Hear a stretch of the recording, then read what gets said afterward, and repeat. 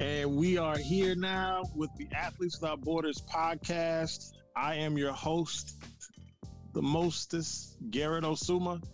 Thank you all for tuning in. And we're here with our co-host, Brother Kanye Gardner. What's going on? How's everyone doing? How you doing, man? Hey, man, I'm great, man. How you doing? Man, I'm trying to stay warm because it's a lot of snow that's hitting us right now out here in the DMV. So in Michigan, I think we got hit with like about maybe 5 inches. What did you get hit with? Man, it's different because it's like a foot of snow, but the reason why it hits different in VA and in the DMV is that they're not prepared for it. Like out in Detroit, you know, they salt the roads. You got the trucks out there. People know how to maneuver. Folks out here in Virginia are sliding up and down the highway. Within the first hour of the snow hitting, there were like 36 accidents. 32 of those were like car accidents that people got hit because they're on the highway. Like, it was crazy. Yeah, man, that's crazy. So, and you know, we've been talking about it for a while, starting the Athletes Without Borders podcast, and we're here, and let's our listeners know, what is Athletes Without Borders? Well, so it's a really awesome thing because, to be here in 2021 is a blessing within itself because, you know, in the pandemic, in the era that we're living in right now, there's some people that did not make it with us to 2021. So I'm thankful, for God us bless. to be here. Definitely. But when we talk about to your question of what's Athletes Without Borders, so AWB was a brainchild that I had when I was in high school. I've had this in my brain for a long time, and it kind of deals in the whole, like, I was dibbling and dabbling with how do you kind of work in sports? How do you find out about careers in sports? But I wanted to play, but I didn't play. You know, my whole thing got injured, all that kind of stuff. I know we'll talk about it. But with Athletes Without Borders, it came about because after I got injured in high school, I was a senior in high school, injured. I think I broke my ankle 3 places. I was projected to do a lot of different things, like go to University of Michigan, play football. I'd been told after the summer camp, all I needed to do was finish strong, have a good year, and I get an offer. All these things that kids hear, and you're hoping and building off of this. It's like, 1997, it's about to be an amazing year. We're about to go to Michigan. We're about to ball out. I've already looked at this kid named Charles Woodson. I know he's going out there. We had there's some other kids that were coming out of Michigan that were like really like on top of their game. So, I mean, he's not from Michigan, of course. I know he's from Ohio. But what happened is a freak accident happened in practice, broke my ankle. And from that, I was down, I was depressed, all this kind of stuff. But it was more so my family and everybody else that was more depressed because they're like, what are you going to do without football? Because everyone had known me as G, the football player. And my response to them was, I'm going to be okay because I got like a 3.5. Like, I'm good. Like, I'm going to go to college. I'm still going to go to Michigan. They're still going to give me an offer. They're still going to do this, and we're going to work it out. Got maybe 2-3 weeks after, got injured. That's when Michigan pulled and said, we're going to reevaluate. And if you're still interested at the end of the season, you can walk on. At that time, your boy was like, that's not happening. No way, no shake, no how. I'm not walking on. I had the biggest head in the world. I was like, nah. 6'2", 240, bench pressing like 400 some pounds, running a 4.5.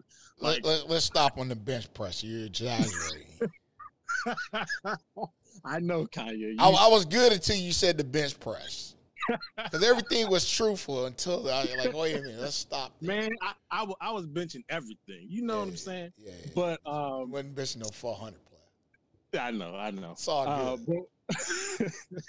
But what happened is that when that happened and I saw that my offer was gone, or the opportunity to get an offer there, like my whole mind shifted.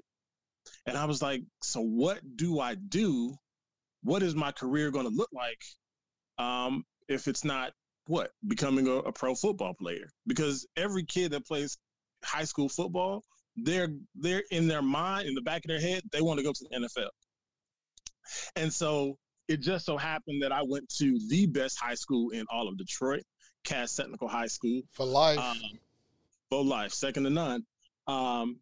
And I had a high GPA, 3.5, and I had a grandfather that prayed and a grandmother that prayed over me like none other. And it just so happened that they both had me look at the graduation of Morehouse men. I had heard of Morehouse College. I was like, it's a school just for all dudes. Now, I don't know if I want to go to school with just guys like that. I don't know. Like, what about the ladies? So he had me sit down and look at it. He was like, school is bigger than just looking at girls. Like, let's look at this. I looked at the graduation and I saw perfection. I saw Black excellence on the television screen like I had never seen before firsthand. I saw people, parents, grandmas dressed up, standing on side of roads, cheering these brothers on as they march and they get their degree. And it was after I had that kind of conversation with my grandfather, I was like, yo, this is where I want to go to school. I want to go to school at Morehouse College. I don't know if I really want to play, but you know what? I'm going to do something within the sports world that helps young kids. Now that's real random. Like, you're just going to help young kids? No, what the goal was, I saw that there were a lot of kids that we were playing with in Detroit that didn't have that opportunity to just flip the switch and say, hey, I don't have good grades and I can play football, so I can make a decision and still go to a top grade school. There are some kids, and this is perennially the issue, that there are a lot of young people, especially Black and brown students, that they've been told that they're great in football, that they're great in basketball, don't worry about your education. But then when they forego their education and then football or basketball pushes them to the side, these babies don't have an opportunity. They're beholden to somebody else to allow them to do something.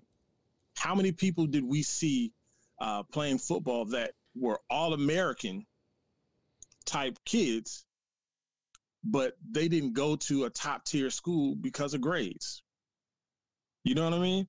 And so when I saw, we don't want to get I don't want to get we don't want to get to that far into it, but you really make a great point, is that it's bigger than sports.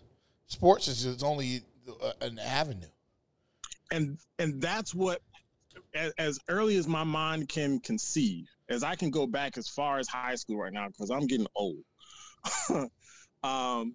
that's always been my mission, to help others, help bring along other individuals, to help lay the table, set the table, so therefore others can come and eat and we can do the same thing. My grandfather used to always ask the question, and I've heard other athletes say from their coaches and other people, they'll say, why not you? And I didn't understand until I got older, but in the midst of what Athletes Without Borders is, it's about that whole concept. Why not you? Why can't you be the one that brings change about into communities of color and communities not of color, so therefore there are opportunities for everyone to understand what empathy looks like, how young people can travel the world, be immersed in culture. They can understand careers in STEAM. They can understand their ability is not based on their athletic prowess, that they can develop a positive attitude based on their academic achievements and have a viable future, that they're bigger than just what they put on a field, what they put on a court, or a diamond, whatever it may be. Right. So Garrett, let's get into what is STEAM, because you oftentimes you hear about STEM, but what is STEAM?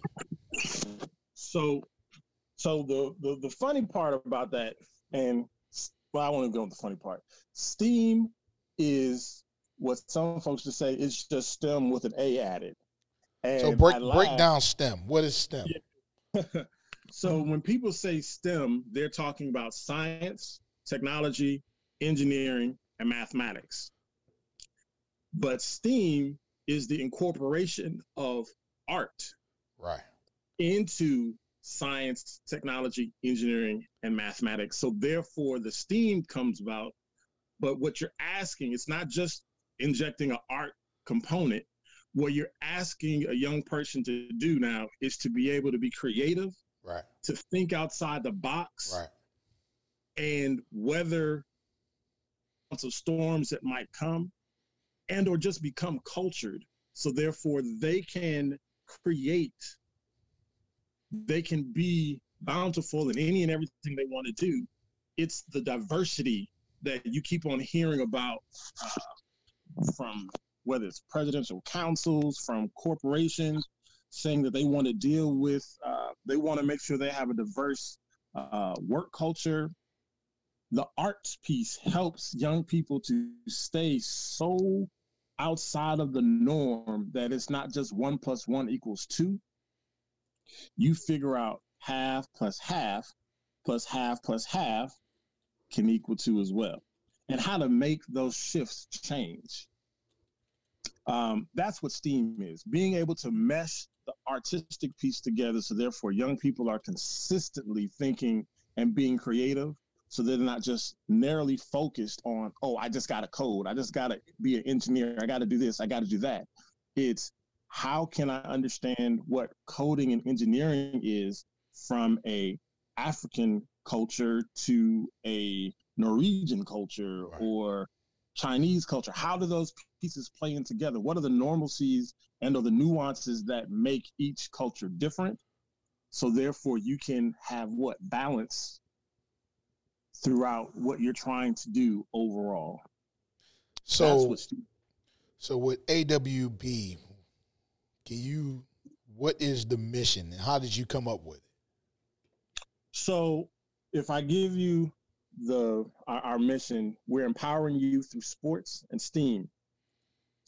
Our goal with that, going deeper into it, is to help young people from all backgrounds have an opportunity to be exposed to sports, both traditional and non-traditional, get exposed to the sports industry and the careers that exist, and figure out how STEAM careers and curriculum tie together. So therefore there can be a deeper conversation with regards to cultural progression and immersion to improve their ability overall. That's how, well, I won't say that's how, that is what we're doing on an everyday basis. Every time we have a program, when we go to Costa Rica, when we go to China, when we go to Brazil, when we go to the continent of Africa, we're bringing young people there, and we're having culture brought back. So therefore we're expanding their horizon to understand how empathy needs to be woven in, and then how STEAM powers the entire world. Phenomenal. And that was one of the reasons why I wanted to get involved, because I never really found myself really interested in the STEAM program, because I'm I kind of shy away from science and engineering. That's not my thing. But in regards to the art, I was a former art student, and I felt that if I was a student that was in art, this would be a good program for them. And if there's, within art, there's a lot of opportunities within art, and we know a lot of people that's in art right now that's doing a lot of great things. So I look at it as it's much more than just science, engineering, science, technology, engineering, and math. It's, art is always a great thing to, because you have to be creative and have a creative mind to think about all of these different things. Absolutely. And I'll take it even a step further, because the tie-in with all of this, as I went to Morehouse College, an HBCU, one of the things that we make sure that we highlight through our entire program is that when you think of STEAM, you cannot think of STEAM without thinking of HBCU and the contributions that HBCU graduates provide. Okay, and you have to explain that, because I did not go to the HBCU. So no, I got understand. I got you. So to understand what that means is that for more than a century, HBCUs have been the leaders in educating African-American college graduates who excel in their fields. I'd say the most recent report from the National Science Foundation revealed, I think, I saw it back in 2016 when I did a paper, but I know it's been updated 2018, 2019. It revealed that 21 of the top 50 institutions in America responsible for educating African-American graduates who go on to receive their doctorates in science and engineering and in some type of technical field, they get that degree from an HBCU. Wow. To take that step further, what that means is that, well, I won't say take it further. I'll say the contributions don't really stop there. When we look at from a macro level, our nation's HBCUs, they make up just 3% of colleges and universities here in the United States. Right. They produce 27% of all African American students with bachelor's degrees in STEM and STEAM fields. And really, and you talk about, and physicians as well. You can get even deeper. A lot of the HBCUs produce a lot of physicians. And one of those schools is Xavier, Morehouse College, Meharry. Right. We can go on and on. I can go from Georgia to North Carolina. I can go all the way out to California. I mean, all around the country, HBCUs are paramount to impacting our world as we know it. No matter what society might try to push out there and say and or make you think, right now, the facts. This is not as, what does that guy say, fake news? This is not fake news. No, it's not fake news. The data's out there. The data is out there, and you can research it for yourself. Yeah, don't believe anything that we say. I always tell people, check it out. The data is there. Proof is in the pudding, and we make decisions based off of data. Back in 2011, HBCUs conferred 1/4 of the bachelor's degrees in education awarded to African Americans. Yes. That is huge.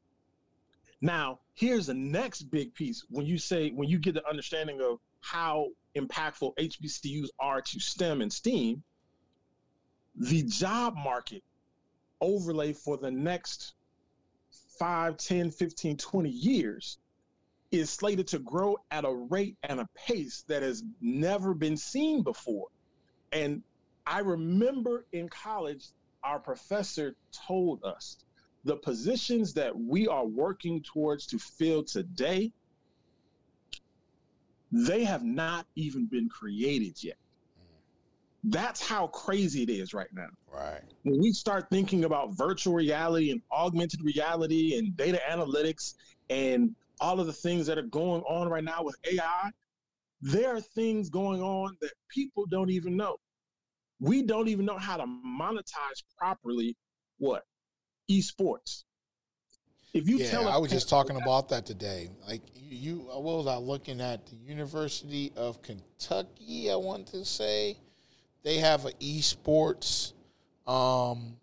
They're really getting into esports. A lot of your bigger schools are getting into esports. And even today locally, we're talking the Michigan High School Athletic Associations are really considering bringing on esports as a part of, for students that can't run a good 40 time, can't shoot a basketball, or they can't hit a baseball. They're not good swimmers.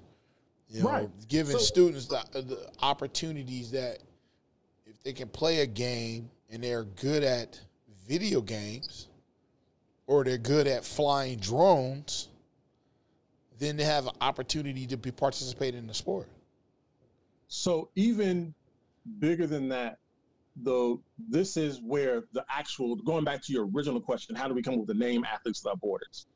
As I thought about the name, I said, what do we want to call it? We want to say athletes and STEAM athletes. I kept on coming up with all these different things.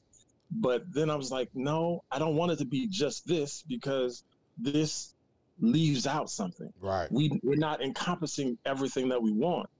And as I thought about it, it was the Without Borders piece that really stuck, because that's what we want our children to live life as. We want them to live in a place, in a space where there are no limits and no borders to what they can do and become. You have to earnestly believe that. And so the only way that these kids coming up today can do that is if they travel to another place. They have to go to another country. They've got to get their very first passport.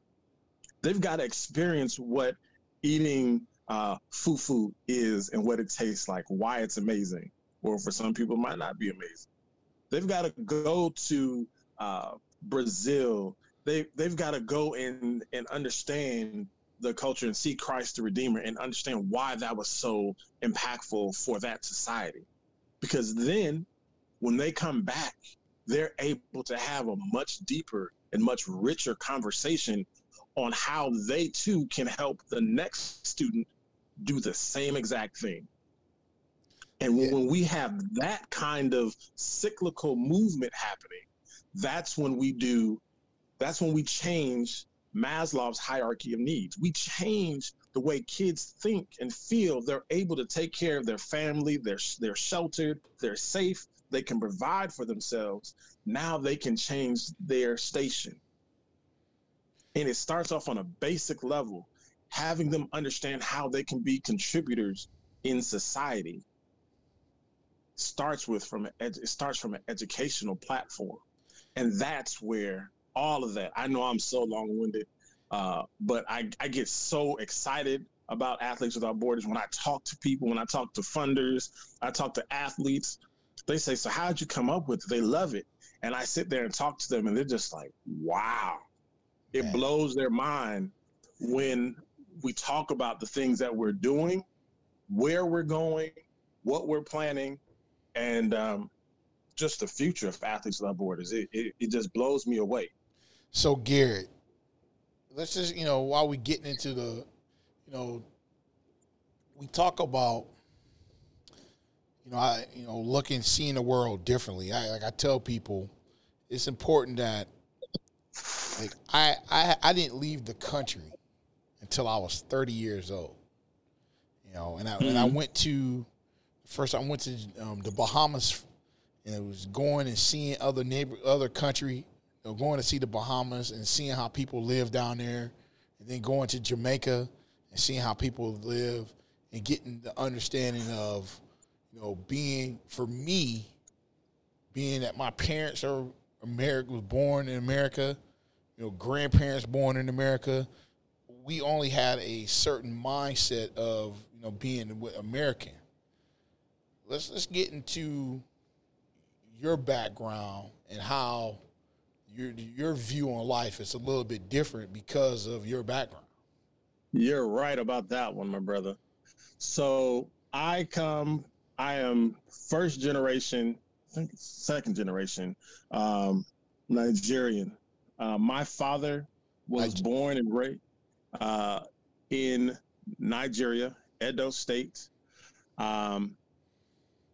He went to university.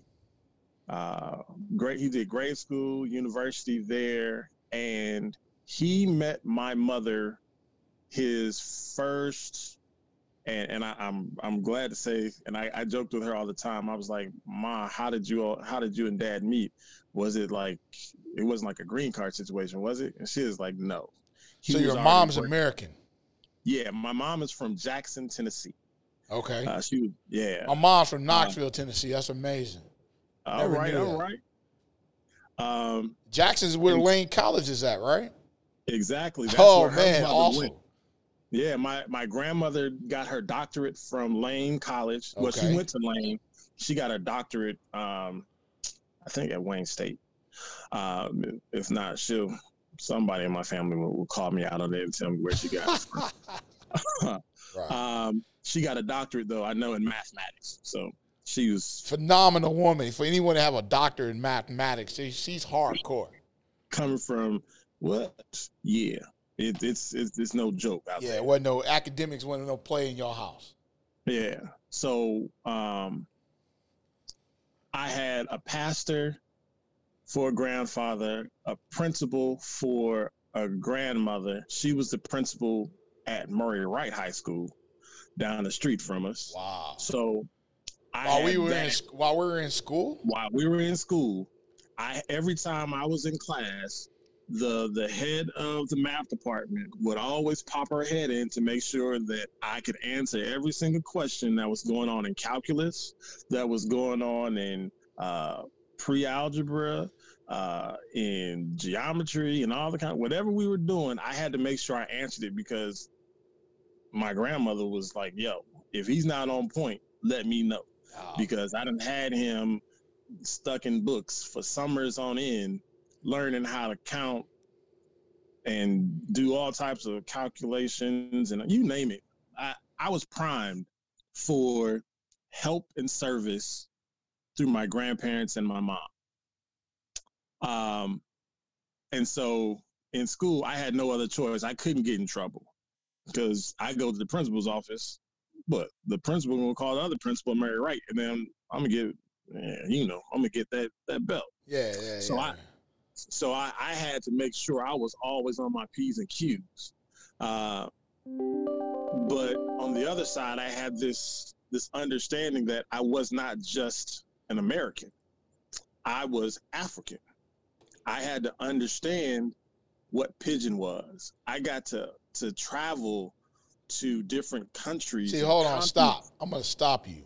What is that? See, I just found out recently that I am 28% Nigerian. So I'm trying to learn these things from you, my brother. So what is pidgin? What are you talking about? They'll say, I want to either learn Swahili, they want to learn French, they want to learn Spanish. So Swahili is kind of the native tongue that everyone knows in Africa. Okay. But that's what other people kind of pay attention to. But pidgin is the language that's spoken in Nigeria that is broken. I won't say broken because that's my father said it's not broken, because how do it's other countries saying that something is broken, but it's the common language of Nigeria. It's the common language, common tongue that is spoken in Nigeria, that once you get around it, like once I get around my father and his cousins and my uncles and everybody else, I'd say give me like 3 days So it would be the equivalent of American slang then. To an extent. Yeah, to the extent. It's a common language. Yeah. You have like the Nigerian, what's the language that the people in Nigeria speak? What is the official language, country language? So it's different for each country because Nigeria is split into states. Right. And so now when you start talking from a tribal piece, there's going to be Yoruba that's spoken, there's Igbo that's spoken, and I can go on and on and on. Right. But there's a basic language that you can pull out, and whether you're Yoruba, you're Igbo, you're Hausa, you'll understand, and you'll be able to pick up. And you're like, oh, my brother, and keep on moving, and then it'll. So this is Pidgin. So this is Pidgin. Yes. Okay. Pidgin, I can pick it up just like that. Okay, right. And so I was that kid that had to deal with being the darkest thing in the room and people not knowing how to spell my name or pronounce it. Osuma, your last name, yes. Yep. And being misspoken as Osama. And then on top of that, what were the running jokes that you heard kids? Kids are rude. They're mad, bad. But African booty scratcher. I heard, why don't you go back to Africa? I was like, well, I would if I could get my passport together, but they fighting over there. So it's like those kind of conversations are different for me when I hear. And again, growing up in the city of Detroit, it's different because you're a Detroiter. So, like in my household. And in every Nigerian, I'm not even gonna say Nigerian, every African household, the demand on a child to come out and say, I'm either going to become a scientist, a doctor, a lawyer, or engineer, that is all that you know. Anything else. And that's, what, and that's amazing that you have that, because again, I'm growing up in a black family, Now, is your mother so your father is half Nigerian, and then no, my father is 100% Nigerian. My entire family on his side all from Nigeria. Okay, your mother is from where? From Tennessee, grandfather Alabama, grandmother Mississippi. Okay, so your mother is Black American. Yes. Okay, so my parents are Black American. So okay. So, Nigerian dad, Black American mother. It did not mix well in the beginning. Okay. Because Black American grandfather thought, just like some people think originally, when someone coming from another continent is coming to the States, oh, he must need a green card to stay. Ah, yeah. Oh, he might. What is it? Nigerians are what they say we're great scam artists.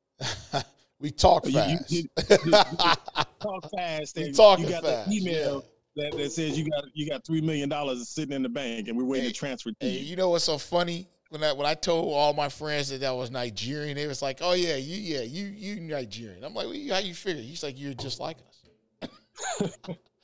But and when people say that, I smile because we about getting it done. It's in our blood. We don't mess around. It is no holds barred from getting things done, making sure you figure out a way, and you give honor to God for getting you to that point. Respect, man. But tenacious. Yes. Like I the last thing on the family.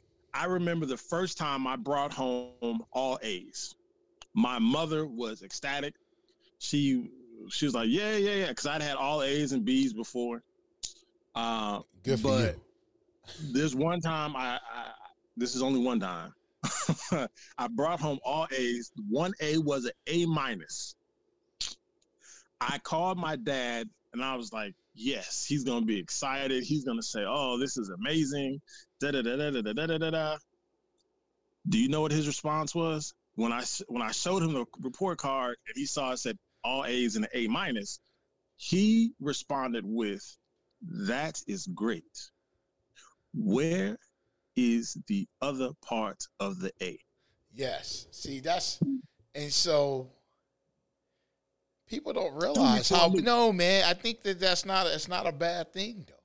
No, it's not a bad thing. At the time, I was crushed. Oh man, yeah, we'll get into Vern Gardner and the whole hell. We playing football and how he just totally had a great game, and he's like, "Hey, I don't really care about that." And the next day, you get a job, and he's like, "What? What? Great stuff. You got a job." Once I realized what I was dealing with, it wasn't because he was disappointed. His mindset has always been perfection. Yes, is attainable. Yes, you have to strive for it, and anytime you deviate from that, you're setting the precedent that being less than perfect is okay. And you know what? I think that like perfect example. So you grew up in a household of educators where I did not. My mom went to college. She didn't finish. My dad was skilled trade. And so I look at it as, bringing all A's. It was more so, I got 3-point. Hey, you got a 3-point. Versus, and sometimes I wish that my parents would have been like, well, see, my dad used to get mad because he would say, "I know that you can get better grades. You just choose not to because we only set standard as a 3.0." Right. And so and sometimes setting high standards for your kids, teaching them how to fail is okay, but it's okay to teach high standards for your kids because they know what the standard is. The standard. Who you telling? When I first tried out for football, I didn't play. I tried out for 8th grade, and all they did was just walk around. It was basically just flag football. So I was like, all right, this is not really football. Yeah. When I got to Cass Tech, I came home with the brochure, whatever the little sheet that they gave, and it said the requirement was all you needed was a 2-point something. It was like a 2.3 or a 2.5, something low. And I was like, wow, all I need is this. Do you know my entire household was like, you can think that if you want to, but if we see anything less than a 3.3 ever for a GPA, you will not be able to play ever again. See, that was exactly how my parents were. But but see again, talking about what was the standard that was set in your house. So 3.3 was in your house, a 3.0 was in my house. And so now, like, even we'll get into coaching, and we'll let's get into that. But in coaching, I actually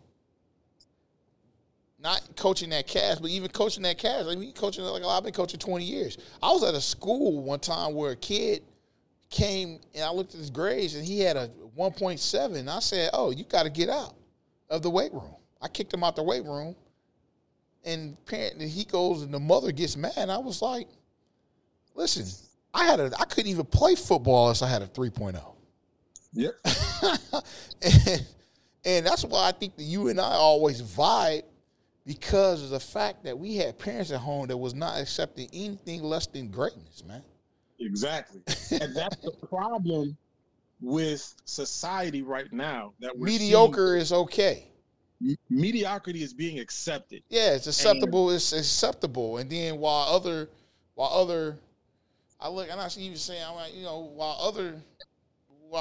greatness is accepted by one set of group of people, mediocrity is accepted by others. And I'm just like, I'm not going to tolerate mediocrity in my home at all. Well, I know you can do better. Now, you might be some challenges where you might not be as where you need to be. Okay, well, we will get you assistance for that to get you where you need to be. But you need to, step it up everywhere else. Now, the even bigger challenge that exists for us with Athletes Without Borders is that although we know that young people have the capability and the capacity to do great things. It does nothing. It means absolutely nothing if the parents don't reinforce that. And that is the bigger problem, because there is a parent, there's a wide range of parents that are happy with, hey, he's not going to become a doctor because my family's never been a doctor. So he can only play football. So we just going to have him play football. Or he can only dunk the ball. So that's what we're going to push him towards. And they breathe this mentality into their kid. And then that kid believes what? It's a type of brainwashing that you've taught your son and daughter that all they can do is this. Right. And the hard part now becomes when we come into a school district, we're telling parents, your child does not have to be just that. They can do more. They can do leaps and bounds more if they start now and understand where it can go, how to get them there, and you show them the blueprint. That's the hard part, getting parents to buy in and see the blueprint on what's possible for their kids, because no one took the time to show them that they mattered. Yeah, that's the biggest. I found out through coaching a long time ago is that kids don't change, man. And all kids want to do well. It is the parents at the home that is really setting the standard. And again, Exactly. The standard is the standard. I'll always say that. The standard is X. And you have to establish standards in the home. And so if the standard is you have to do well in school, that's the standard. And so when we do our programming year round, we would be running into a brick wall if all we just said is, hey, we're just going to deal with the kids and get them good. The other piece to what we do is we definitively work with parents, right, and showcase to them careers in STEAM. Wow. We show them how technology is advancing and moving forward. So therefore they understand what social media is. Sometimes we'll have things where parents are trying to figure out, what is this top tick? And I'm like, what the heck? What did you say? Right. Top tick? You mean TikTok? TikTok. Right. What is this Facegram?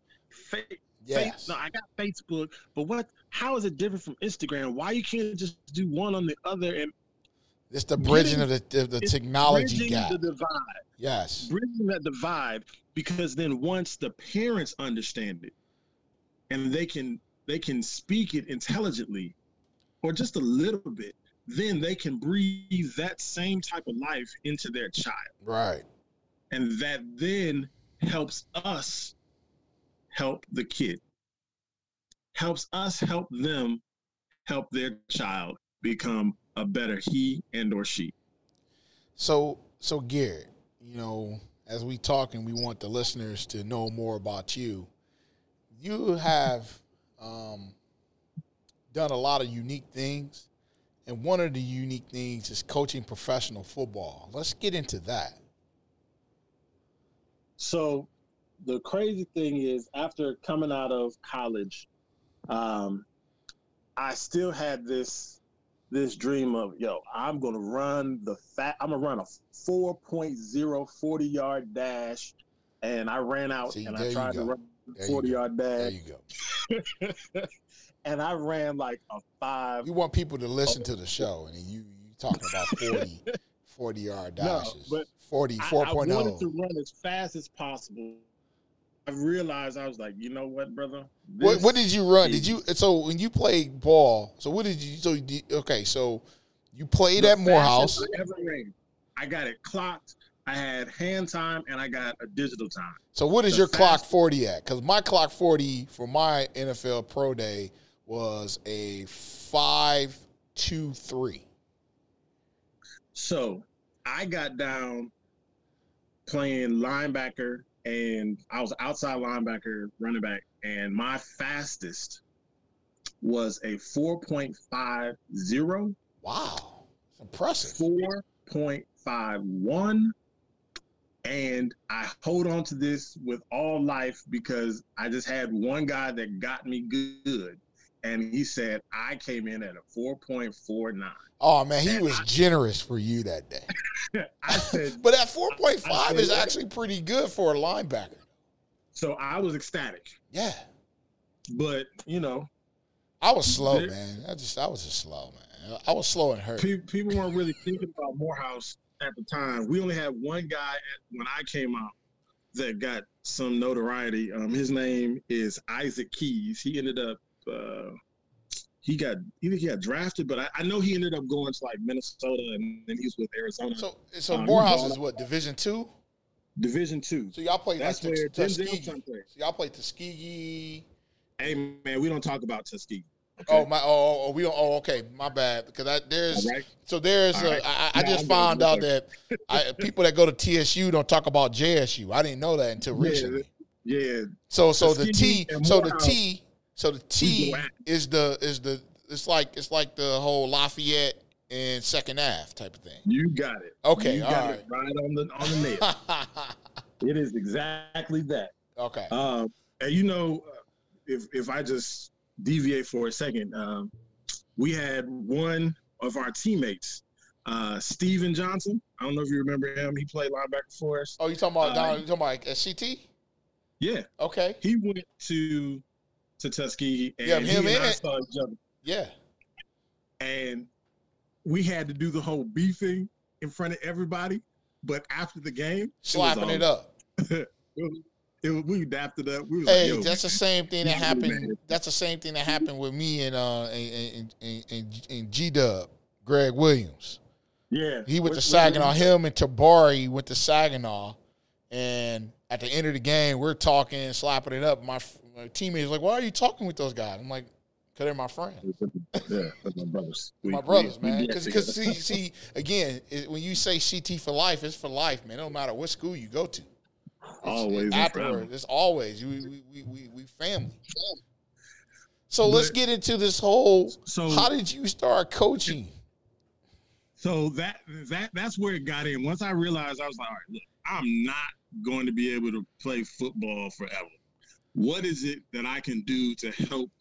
Again, service. How can I bring about other players? How can I assist?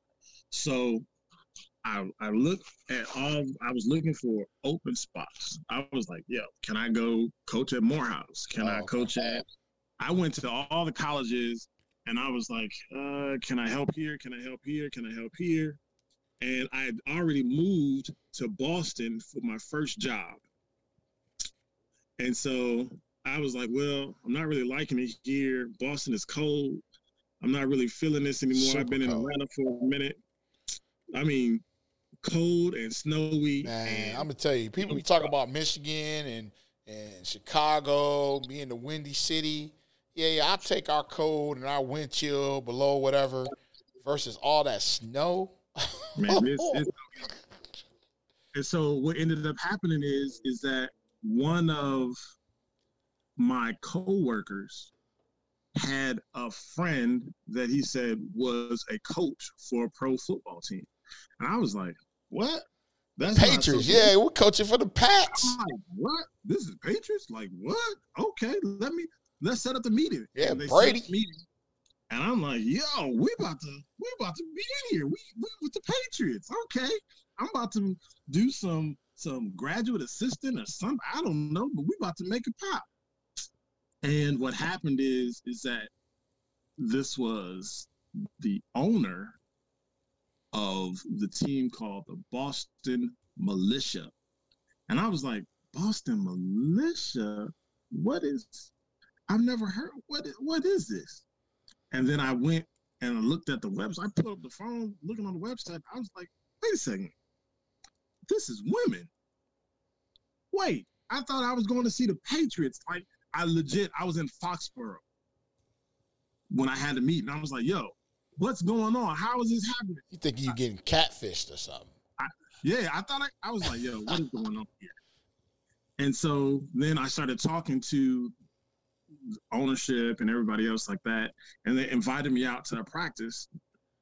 And I was like, all right, let me just go out, because I said, I prayed on it. I was like, let me figure out what I can do. Let me just see what's going on out here. And as I saw what was going on, this was not like Pop Warner. This wasn't ragtag. When I say that these women were out here lacing it up and popping each other, smacking, I'm talking about, you heard the pop. The moment I got into the arena, I heard the click clack. Click clack. I was, woo, wait, what is this? Yeah, I fell in love. Yeah, I saw the energy that these women showcased on the field, which translated into even more passion off the field, because guys were ridiculing them, saying, "Oh, this is not really real." Blase, blah. See, that's the yeah. When I found out that you was coaching the ladies, I was just like, and so we had the what was the Detroit team, the Dark Angels. Dark Angels. Yeah, it's kind of around the same time, and I went and saw the game, and I'm looking like straight ballers. When I tell you, they get it in. Right. And so as I saw what they were doing, I was like, all right, I want to be a part of this. I want to help. I saw some issues with ball control and how you hold on to the football, or all right, they weren't being consistent with, like, maybe they were dropping their head, and I saw these little things. And so as I started, you go to practice, like peeping, coach is like, all right, come on over to the D-line, help them out. I was like, okay. So then that was my first entrance into women's professional football. And I can tell you that I say I'm the good luck charm, because once I got on the team, we won a national championship. I'll take that. Chip. We won a chip. You'll feel me.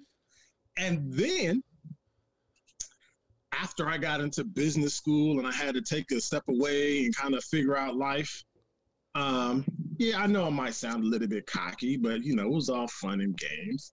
But I ended up coming down to Washington, D.C. And again, I had the bug. I'm in grad school still, over at Georgetown, and now I'm like, I still want to coach. How can I get into? And I remember our rival team was the DC Divas. Wait a minute, you ain't coach for the rival. That's terrible. Yeah, it's like going from Michigan and going to Ohio State. So you're like Bo then. You're like Bo Schembechler. Yeah. Oh, man, it's terrible. Yeah, it is. The ladies on the militia, when they saw me in the walkthrough line with the DC Divas, they're like, Coach G, what's good? Like, what's going on? Like, it got serious. Like, they're like, bro, what's up? Why did you do this? And I was like, no.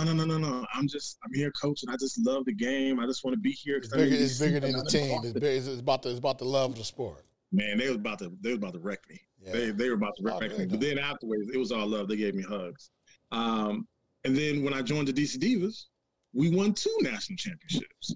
All I remember is talking to you, and you're like, I'm coaching the ladies, and then you keeping up, and you're like, they don't straight up won 2 ships. Yep. So in 3 years of me coaching, I won 3 national championships. So I was like, maybe I might need to go back into coaching. But then kids. Life. All those things. They come and take a baseball bat and they hit you right upside the head. It's like, no. That's not what we're gonna do. That's not what we're gonna do. Yeah, that's life, man. Life hits you, man. So you have to make some changes in your life.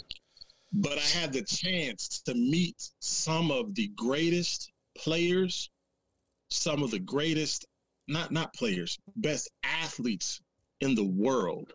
I'm talking about men and women.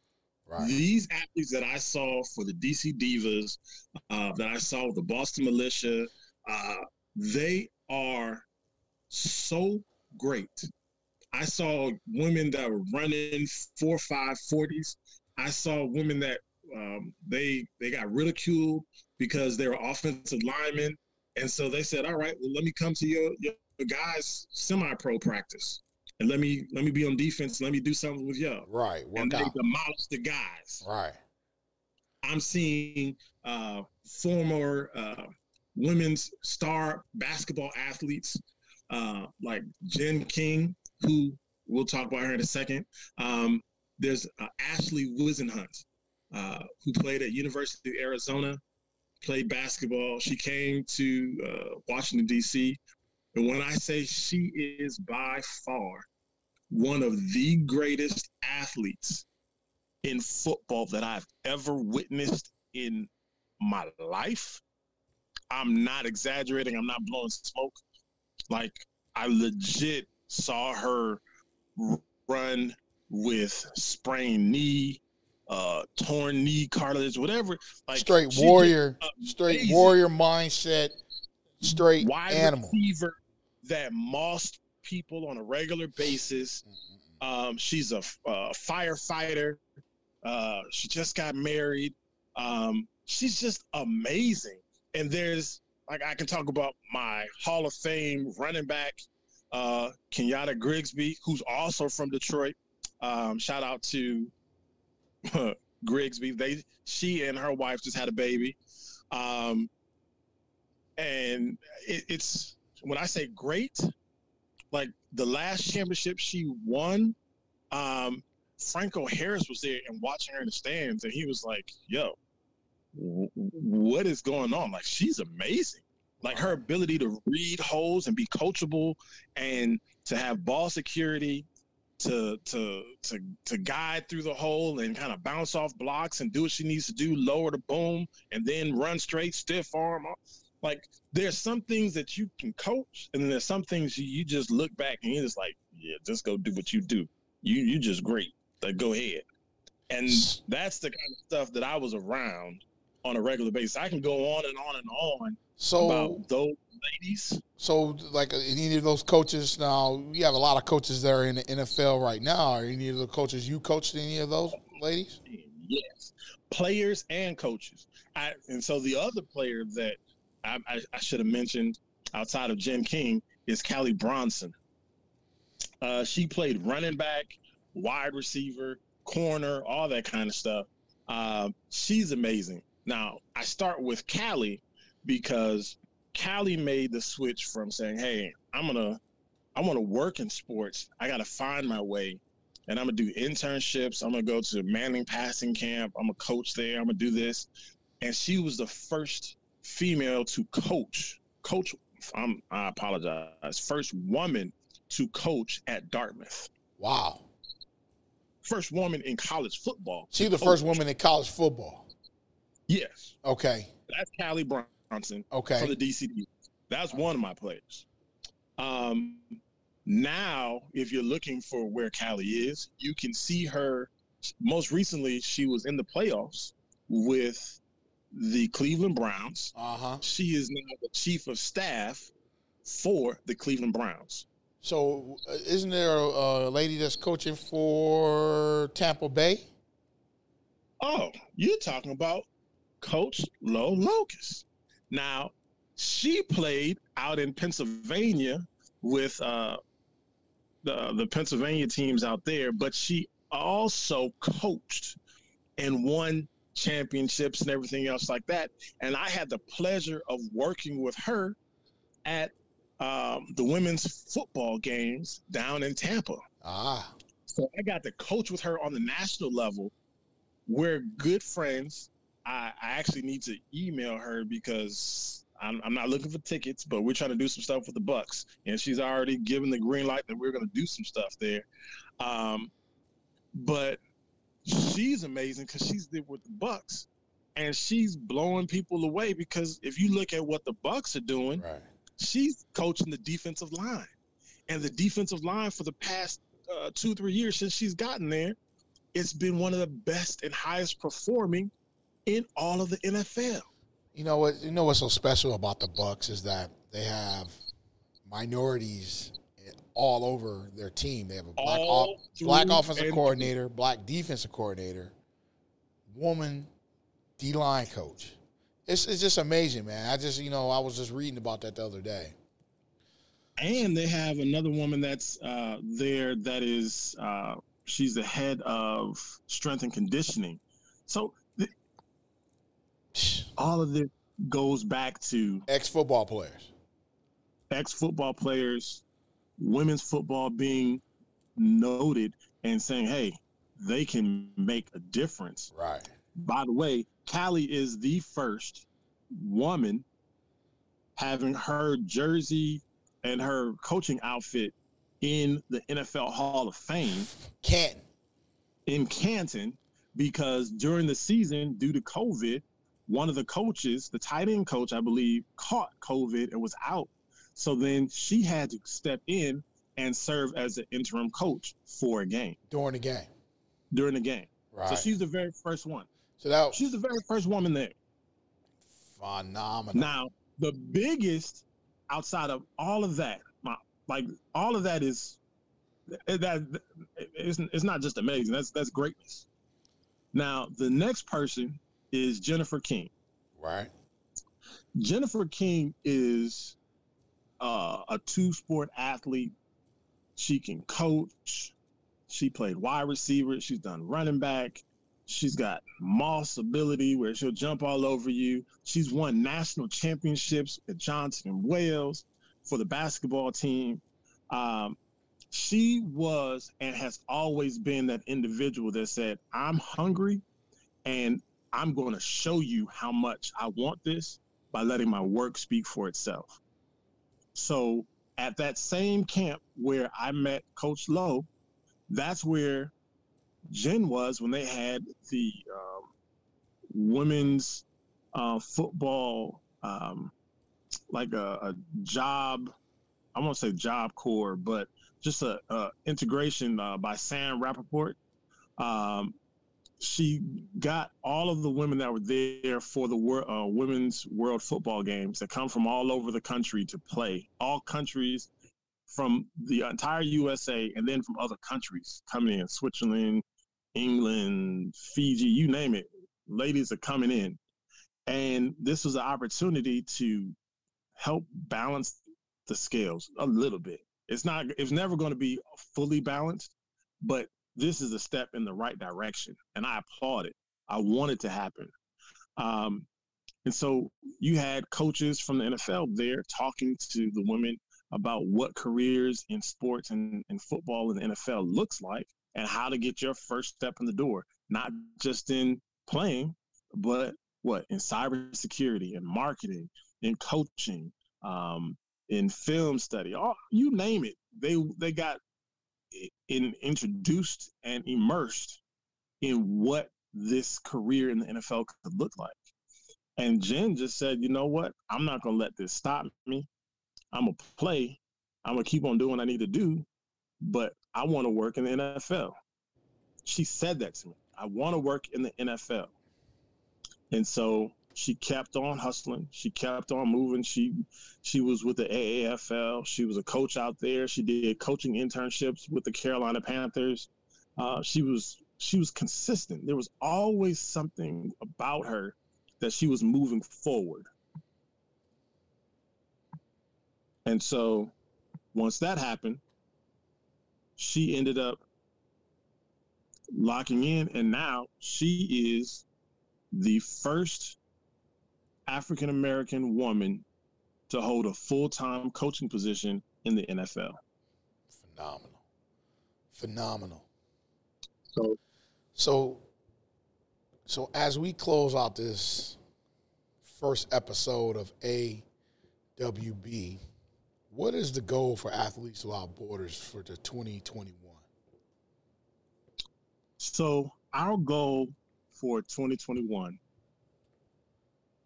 is to continue to empower young people through STEAM and sports. Our goal is to get more young people and more parents signed up for our summer programs that are coming out this summer. Having them understand how the arts tie in and get more brands involved with our entire movement. So therefore, we can empower and impact more young people across the entire U.S. That's our goal. We want to reach out and help more young people than we did last year, which was 1,000. And we're on track to do that with partners like Microsoft, partners. If I keep on going, we'll end up in a whole nother podcast because we've got a lot of companies that are willing to step up to the plate and help us. And that's a great thing too, because because of that, people believe in our mission, and they believe in the things that we're doing and how we're truly impacting youth. Yes, and that's what we want to do, and we're going to keep on doing it.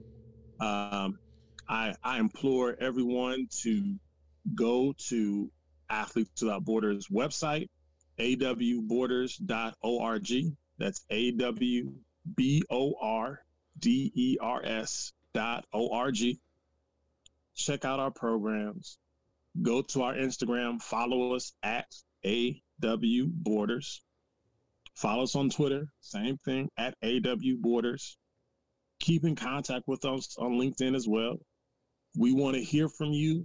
We want to know what issues you're dealing with your child, or if you're a student, what things you're thinking about. If you're thinking about school, what schools are you thinking about? Who do you need to get in contact with? How can we assist you? We want to hear from you, the student, and the parent, so therefore we can help you succeed. That's our goal, to continuously help these young people succeed.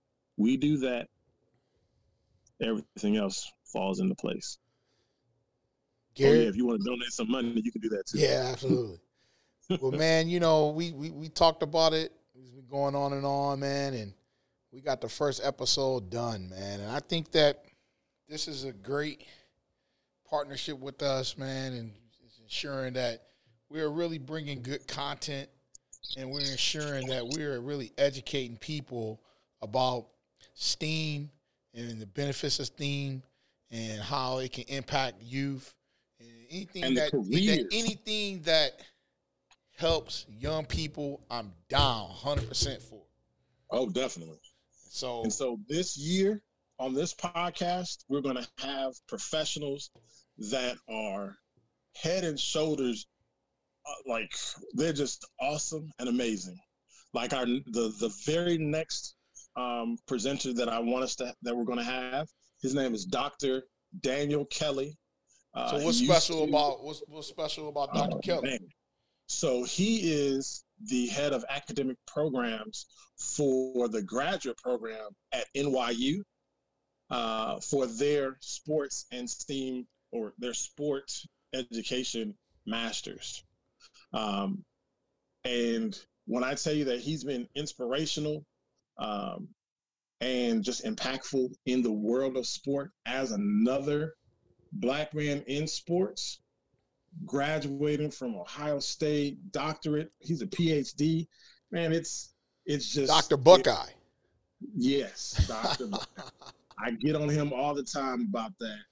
You know what, Garrett? Hey, man, I don't understand your infatuation with Michigan. It's because, Hey, man, let me tell you what. I'm a Michigan fan. I'm a Michigan fan. Michigan. Hey, listen, I'm a Michigan fan. I found who Ramil Robinson was. Listen. When I got introduced to them when they won their first and Listen, only. I have family members that played football for Michigan. They didn't give me any money. Therefore, my loyalty is to one school in the state of Michigan. And that's that Flying W. That's it. I got you. That's it, man. If it's state, it's state. If it's Western, go Broncos, fire up Chips. Even like straight up, I'm a true. I don't get into I respect champions, bro. Well, That's why I can't really say anything bad about the rival Grand Valley. You know, I look at it like this. Y'all got 5 ships. We got no ships. I respect that gangster on that, man. All I know is that I grew up loving the Wolverines. Listen, I know the fight song. My wife hates it. I'll sing the fight song right now. We all know the fight song. Yeah, we know the fight song. We played for a legendary coach. Yes. You know, Michigan Hall of Fame coach. Yeah. You know, Coach Wilcher. GOAT coach. So, you know, my thing is I respect Michigan and all the great things they do, but I'm like, hey, man, until they beat Ohio State on a consistent basis, man, go Bucks, bro. Hey, now. I got a kid. I just got a kid right now about to be probably starting for Michigan next year or this year. Hey, man. It better beat the guys down in Columbus, or I'm going to be saying once they beat them. Until then, go Bucks. I hear you. Is it the guy that you got going? Is that he's a guard, right? Guard or tackle? Center, man. I'm gonna tell you right now. I've been coaching 20 years. Next to Brandon Graham, the best kid I ever coached. Brandon Graham is the best kid I ever coached. This kid's number 2. Woo! That's high praise there. High praise, bro. I wasn't there when they had all the other like phenoms and stuff at Cass. Raheem Anderson next to Brandon Graham. I text Brandon Graham today. We were going back and forth. Listen, he is the best kid I ever coached next to Brandon Graham. Hands down. That's amazing. I told his parents that. I told him that when I was like, we was in the room watching film one day. I'm like, dude, where did this kid come from? He's only in 10th grade. Oh man, that's gonna be something special to watch. That kid's gonna start probably 4 years in Michigan, and I told him in 2025 draft. I'm gonna bring let me bring about 200 wings to the house. That's what I told him. Let me just come to the house. I'll bring 200 wings, man. You sit in the back. Like, I just want to sit in the back when they call your name, bro. Tell me. That's amazing. I ain't no. You know me, I keep it real, man. I'm next to Brandon Graham, flat out, man. I've been coaching 20 years. For me, and Brandon Graham is amazing. Hall of Famer to me. He's a Hall of Famer. Hall of Famer to me. He should get in there, boy. Without his sack, they don't win that Super Bowl because that's how impactful he was. You know. But he should be a Michigan Hall of Famer, Hall of Fame, and Michigan University Michigan Hall of Fame. He should be in the Michigan High School Sports Hall of Fame. He's going to be in the wall. He's going to be in the Ring of Honor in Philadelphia. Dog, he should be in Kent. I mean, this is what it is, man. He a great kid. He still respect, man. That kid, man. Anyway, enough said with that. G, right. little G. Man, me and you go back since 9th grade, bro, man. Hey, this venture, man, we getting into, it's deep waters. It's a lot of different shows out there, but we're going to try to make ours one of the best, man. And I think you leading the charge, and Athletes Without Borders, man, we definitely going to go to places that no other show has ever been going to. So I agree with you, sir. All right, man. Well, be safe, man, and we'll definitely connect with the next episode. Sounds good. Until next time.